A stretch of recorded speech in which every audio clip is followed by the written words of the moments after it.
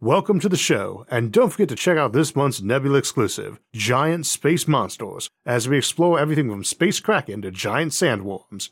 To get access and help support the show while hearing every episode early and ad-free, plus hours of bonus content, check out go.nebula.tv/IsaacArthur and use my code IsaacArthur. It seems like the galaxy is a cold and barren place, but in truth, it's a fertile garden waiting for us to plant it. So today we return to the Generation Ship series to look at what I tend to consider one of the more likely scenarios for colony ships to other solar systems. Under our current understanding of physics, the speed of light limits us to taking many years to get to even the nearest stars, and even getting to a fraction of light speed is quite difficult. This means any pioneers looking to settle the galaxy are going to be old and gray before arriving, or long since dead. As we mentioned back in the first episode, there's essentially 5 core methods of getting around this issue. One of those is simply to settle new worlds with the descendants of the original crew, the classic Generation Ship. Another is to freeze the crew and revive them on arrival, what we call a sleeper ship. We also have the seed ship and the data ship routes we discussed last time in Seeding the Stars, and these two have a lot of overlapping concept. The default seed ship settles worlds by using machines to go there and terraform the world, and potentially even to grow humans in vats from frozen embryos and raise them, while the data ship contemplates a more digital approach, potentially simply bringing uploaded copies of human minds to a new world. Of course, the data ship has some overlap with the sleeper ship too, since those uploaded minds can make the journey as archived data, essentially asleep for the trip, but they could be running the entire time too, since an uploaded mind isn't at risk of dying of old age, at least not in the conventional sense. However, this extended lifespan is also a key aspect of our 5th type of colony ship, the Methuselah ship, and one of our key topics for today.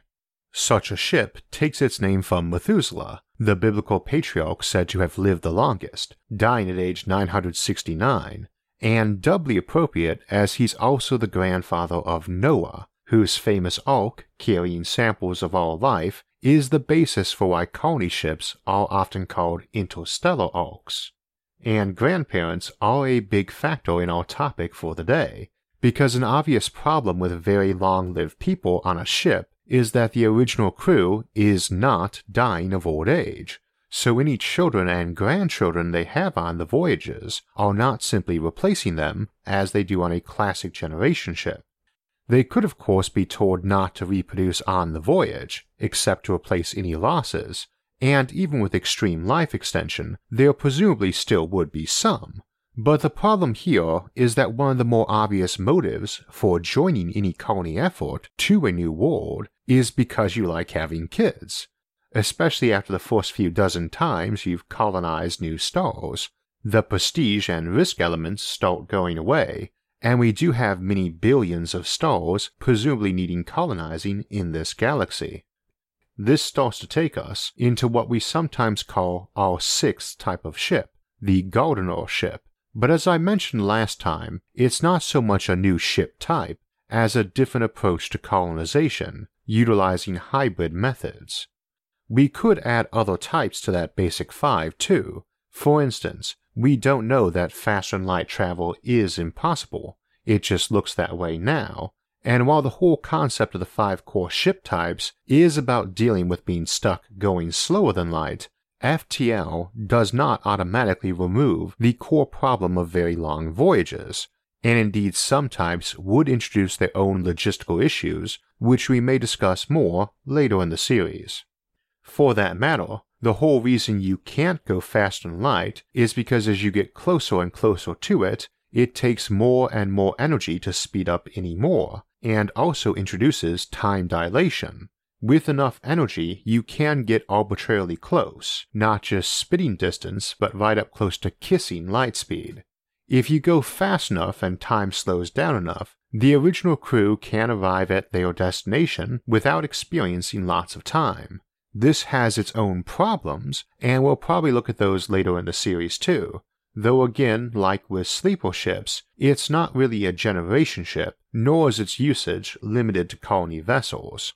However, at its core, the Gardner ship is a generation ship, while at the same time, the Methuselah ship is not. And indeed it's the fundamental problem with the Methuselah ship that gives us the Gardner ship concept, or Gardner fleet, which we'll explain in a bit. The Methuselah ship itself is easy enough to explain. We launch an interstellar arc on which the people do not age or do not age much. Of course they are aging, this is not a sleeper ship, they just aren't growing physically old. We've discussed life extension's impact on society in the life extension episode, and the technological hurdles to developing it in the science of aging, so we'll mostly skim that here, but some key points need to be raised that are relevant to interstellar arcs, and the first one again is that they are indeed aging.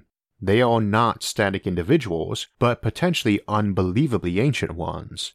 Age does not always bring wisdom and knowledge, but in general it does, and one of our big concerns with generation ships is how those ships need to contain enough people to retain every important specialization a new world will need, because you can't call home for advice unless you don't mind waiting centuries for a response. A person can pick up a lot of skills in a regular lifetime, especially in a high-tech civilization that needs skills more than labor, and whose technology permits a lot of free time to pick those up, so you can imagine how much a person with a very long life might learn. That's also assuming they're just a regular person, and when we're talking Methuselah ships, odds are pretty good that they have access to things like mind augmentation too. This is the other problem with a classic generation ship. You need a lot more people on one because they are spending a large portion of their life learning a skill, and a larger portion of their career, once they learn it, teaching it to others, and trying to ensure none of those core skills get lost as generations roll by. A Methuselah ship has no such problem, especially if they're only replacing their numbers with new people on rare occasions someone is lost. Contrary to the often proclaimed maxim about it being easier to learn when you're younger, by and large you can pick up new skills way faster as you age, and get more and more related experience to draw on. Indeed, one of the biggest bars on learning as you get older is that you rarely have much incentive to do so. Learning to use a word processor after having mastered a typewriter can seem a bit unnecessary, and indeed might slow you down. And learning a typewriter after spending years developing a fast and clean script with a pen or quill might feel likewise. This is a relevant point because one of our big concerns about life extension technology is that it can produce a society that's maybe a bit set in its ways and not really embracing new things, possibly ossifying technologically and socially. However, while that can be problematic back here at home, it's actually mostly beneficial to a colony ship. This isn't Star Trek. Starships aren't braving the unknown and serving as the sources of a lot of new science. All that's going on back at home, where most of the scientists live, and while such ships will have scientists, and they will doubtless do speculation and research, they'll mostly be getting tech updates from back home that are decades, if not centuries, out of date. If you're 100 light years from home, for context, you'd be hearing about how Eddington had just tested that fellow Einstein's new theory of general relativity, and how they have these cool new telephones with rotary dials. You aren't very likely to devote all your time to theorizing and testing that theory when you know that back home, in the year 2019, they've had a whole century to work on the matter, and the whole resources of the civilization to assist in that, not just one small, lonely ship. Indeed, considering we're talking about life extension, they'd still have Einstein working on the problem personally. And as we discussed in the Arc of a Million Years, the issue with long voyages isn't just maintaining the ship and the knowledge for centuries of travel, but the same basic mission and goals. Now, nobody is going to live centuries without changes of priority and purpose, but odds are you've got a much slower drift when the crew is still the original crew, not their great-great-great-grandchildren. They still remember Earth, they still have their childhood culture built into them, Heck, they still have living relatives back home sending them correspondence. Societies on Earth and its colonies probably will not diverge as fast when everyone is living a real long time, so it's a lot easier to engage in centuries of travel and centuries of colonization efforts when you've got those kind of lifespans. All of which might make you wonder why early on I said the Methuselah ship has a fundamental problem, since they seem practically perfect for the job compared to our other methods. You don't need as many people because you need fewer folks to maintain your skill sets, less need for wide redundancy because if your ship surgeon dies, odds are several other folks have those skills too, or sufficient related knowledge they can pick it up from archived lessons. A colony ship has no need for a geologist, no geology on board, but obviously needs one on arrival, and probably a lot more than one, so that ship needs to carry enough folks educated in or capable of learning that field to ensure they've got it on arrival, people who can't really use it or feel useful to their shipmates. Hard to give a portion of your life over to studying a field of science you can't practice, that no one around you really values, and that has a huge number of practitioners centuries ahead of you back home. Hard to recruit, and get the best recruits for you to pass your knowledge on to. Not really an issue on a Methuselah ship though. Similarly, they aren't drifting much socially, and there's no retirements or ambitious young new folks shaking up the routine, so the mission should go smoother and is less likely to produce some colony vastly different from the one they left, and potentially militantly so. There's always a concern with colonies. They might come home for a visit, and you'd rather it was a friendly fleet of tourists and traders, not an armada loaded for bear. So again, what's the fundamental problem here? This method seems to work, and seems to work very well, assuming, obviously, that you have access to life extension technology. Fundamentally, it's a practicality issue. This method clearly is advantageous, but no society is likely to be stagnant even if long-lived, especially one composed of people who want to go found new civilizations, and want to enough that they're willing to basically divorce themselves from their homeland. They probably want to have kids during the trip, and while a very long lifespan would let you convince them to hold off, the issue is that it's very easy to argue that they should not. And this is where we get into the Gardner ship, because a Methuselah ship doesn't really need to leave Earth carrying a lot of people. It can easily create its colonists on the way there from a small number, something a classic generation ship could do too, but without the loss of skills or culture implied by a small, short-lived initial contingent. So you can send a big ship with a small crew and grow as you go. We have to couple this to a few other things we've noted throughout the series though. First, it's very unlikely any human will ever set foot on another planet without something much better than our modern 3D printers on board. Indeed, I'd be surprised if anyone even set foot on the moon again without it. Folks going to Mars are going to have some production capacity on that ship. Folks going to Alpha Centauri are likely to have automation able to produce anything their ship or colony needs, so long as they have the energy and raw materials for it. Realistically, barring maybe the first few colonies to prove we can do it, interstellar arcs aren't likely to be common until such an ability is on the table, and as we pointed out last time, one of the reasons you don't need to send small, self-replicating ships to other solar systems to do our colonizing is because you can just as easily have them build giant ships in our solar system instead. So space and equipment isn't likely to be a big issue for a realistic colony ship. Even strictly digital ones, manned by artificial intelligences or uploaded minds, have no reason to go small. You could build billions of ships that each dwarfed our largest supertankers while barely scratching the resources of this solar system, and each one can send back freighters from their destination carrying back raw materials to repay those used in its construction many times over, many billions of times over. So there's no reason to go small out of scarcity of resources, and as we've seen throughout this series, bigger is always better when it comes to colonial ships. Way back in the Life in a Space Colony series, we posited a ship, the Unity, that had left on a mission where some of the folks were frozen and some were long-lived, We assume the frozen folks were too, but were people who didn't want to make the whole journey. Indeed, we know that some making the journey awake might opt to go on ice during the voyage, temporarily or till they arrived. We also noted that they might have kids, and maybe some would go on ice to make room for them, but odds are the sheer redundancy of the ship, designed for a long journey without resupply, combined with constant tech updates from Earth, would probably let them carry a lot more people than they set out with as they got those updates and felt more comfortable with the ship not breaking on them. They had a colony plan that called for a certain number of colonists and had all the equipment for that plan.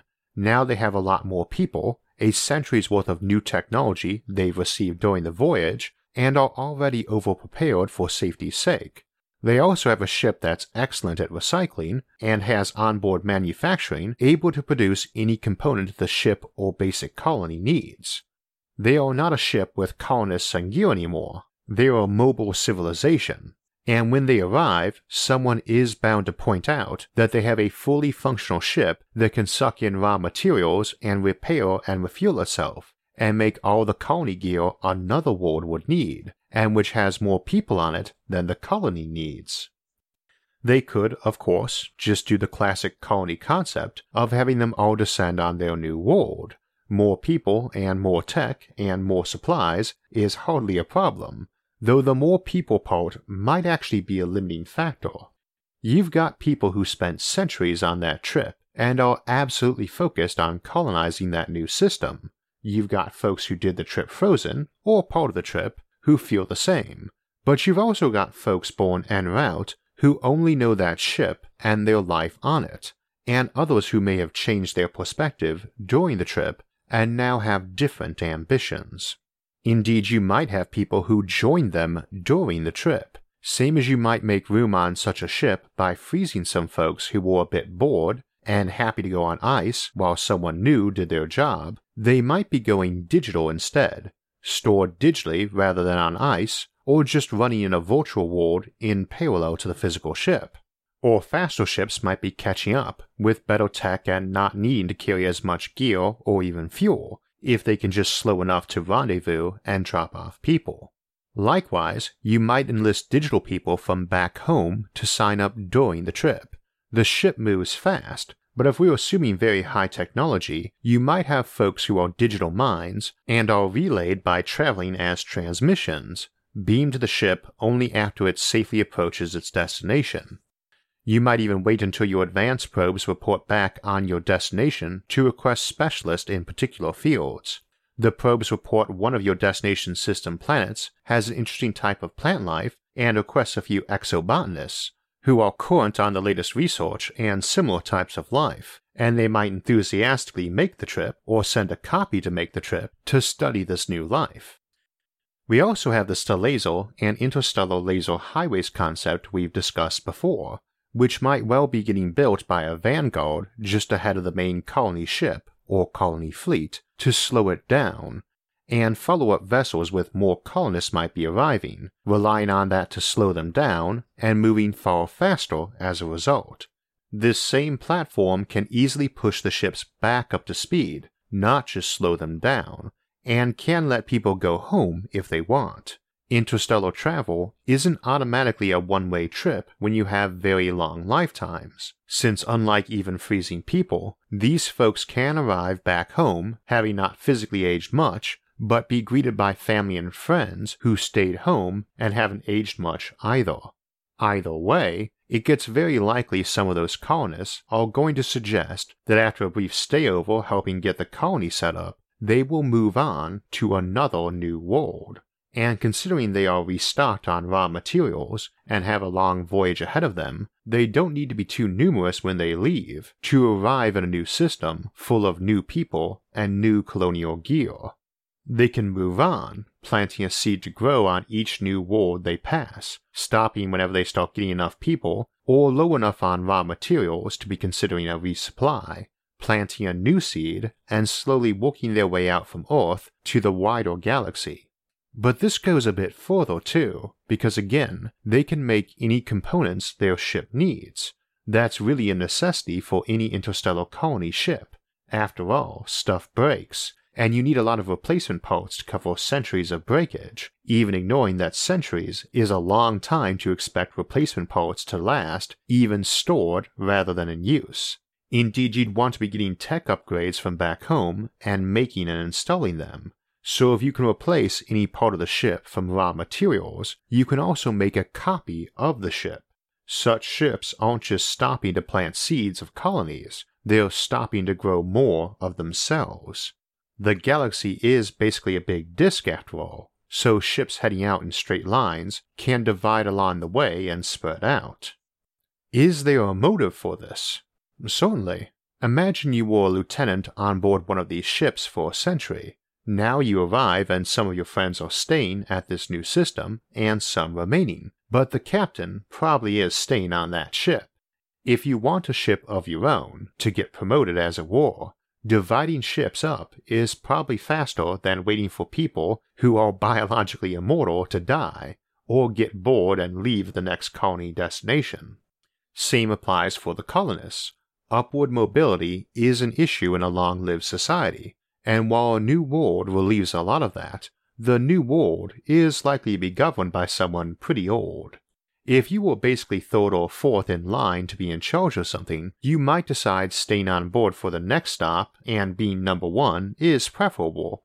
This is also not likely to be frowned on behavior either, as that attitude might well have been a big motivator for a lot of people to join the colony mission in the first place. Now all of this works out on paper, but does ignore some of the human angles. A ship arriving somewhere with everyone getting off only once, and all together, does not fracture the community. On a Gardner ship, every several decades you stop somewhere, and people have to start making hard choices, since some people they know will be staying and others not. I don't want to minimize that at all. You'd have family and friendships cut apart at every stop, and you could probably fill the oceans on a new world with all the tears shed in sadness or anger or bittersweet pride as folks went off on their own new path. But this is nothing new to us, people moving and growing up, and until this last century or so, when someone left home, it was very likely, and often more likely than not, that you'd never see them again. I know that these were folks who already did that once, leaving Earth in the first place, but many of them would never have been from Earth, having been born on the voyage, and speaking from personal experience, doing it once doesn't necessarily make the second time easier.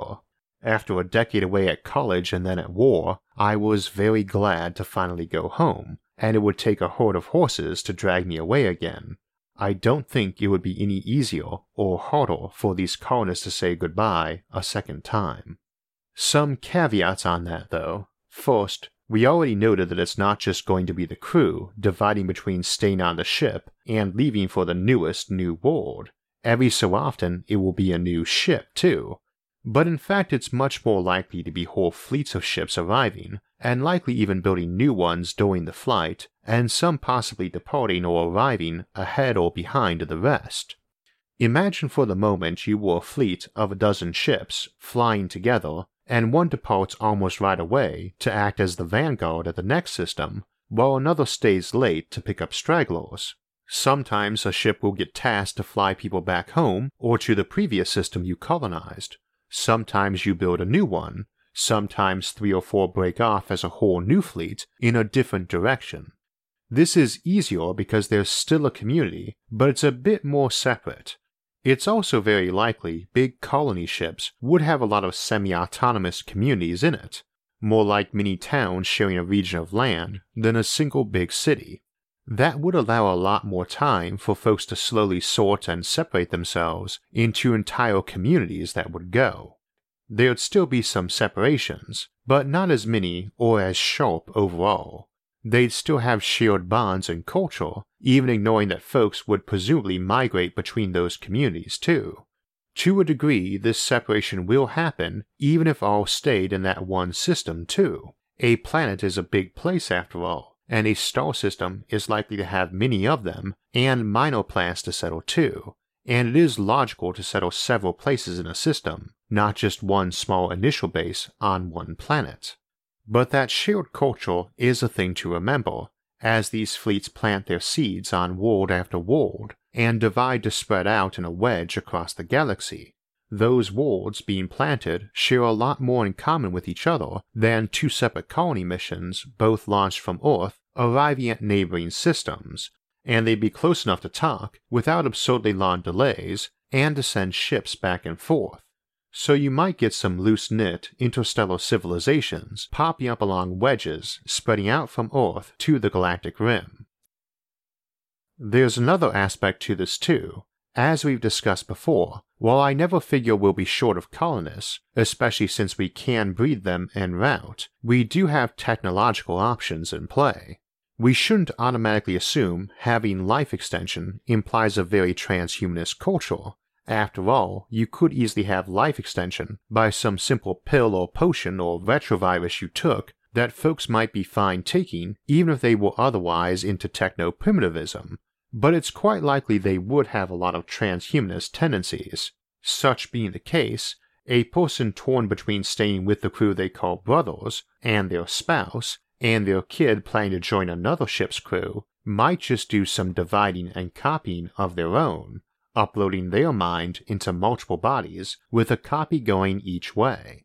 Obviously, some might be okay with this approach and some not, but in a culture focused on increasing their numbers quickly, I'd imagine objections would be minimal, since you get to add a person and one with a full complement of skills and experience too, and each such fleet would likely vary in its approach and attitude on this and many other things, as they leave Earth and as they splinter off from each other. We've looked at a lot of colony options, and have more to come, and each has its pros and cons, and would vary in those by what cultures emerge in the future as much as by what technologies emerge. But of all of them, this particular spectrum of colonial options, of galactic gardening as it were, strikes me as the most appealing, sending out fleets to all the nearest stars who arrive and splinter, some remaining on those worlds, some heading right off to the next, some even heading home on highways of light. Somehow seems more like the way we'd choose to go. It doesn't require that all-or-nothing approach of the classic colony ship, especially when we can dampen the impact of time through extended lifespans for both the traveler and those they left behind, something sleeper ships or time dilation only offers us half of. So those are Gardner ships, and we discussed the idea more, along with a lot of the actual colonization methods at the planets they visit, in the Life in a Space Colony series, so you can check that out for more discussion of the topic. It's also where the Unity comes from, the spaceship we reference in a lot of episodes and channel discussion, as that was the ship we spent our time on in that series. I mentioned during the episode that one advantage of Methuselah ships is that with very long lifetimes people can acquire a lot of skills, and that's something we already see nowadays, but it can be inconvenient and expensive to go off to college or a workshop every time you want to pick up any new skill. We are seeing a lot of advances in education in terms of convenience and improved presentation, but it's not a thing of the distant future, and we already have organizations like Skillshare leading the way and letting you pick up useful skills, at your own pace and in the comfort of your own home. They are an online community with over 20,000 courses on everything from technical topics like virtual reality, graphic design, and computer programming to accounting or culinary arts. If you want to improve your skills, unlock new opportunities, and do the work you love, you can get a premium membership and have unlimited access to classes on those topics and many more. Join the millions of students already learning on Skillshare today with a special offer just for my listeners. Get 2 months of Skillshare for free. To sign up, go to skl.sh/Isaac7. Again, go to skl.sh/Isaac7 to get 2 months of unlimited access to over 20,000 classes for free. Act now for the special offer and start learning today. Next week's episode is on Valentine's Day, so I thought we'd celebrate the occasion with a discussion of the future of dating and relationships, both the good and the bad, in Happily Ever After. The week after that, we'll return to the Earth 2.0 series to discuss Cloud Cities, and look at possible human habitats sitting high among the cloud tops of mountains or even floating in the sky in Cloud Cities. For alerts when those and other episodes come out, make sure to subscribe to the channel, and if you enjoyed this episode, please like it and share it with others. Until next time, thanks for watching, and have a great week.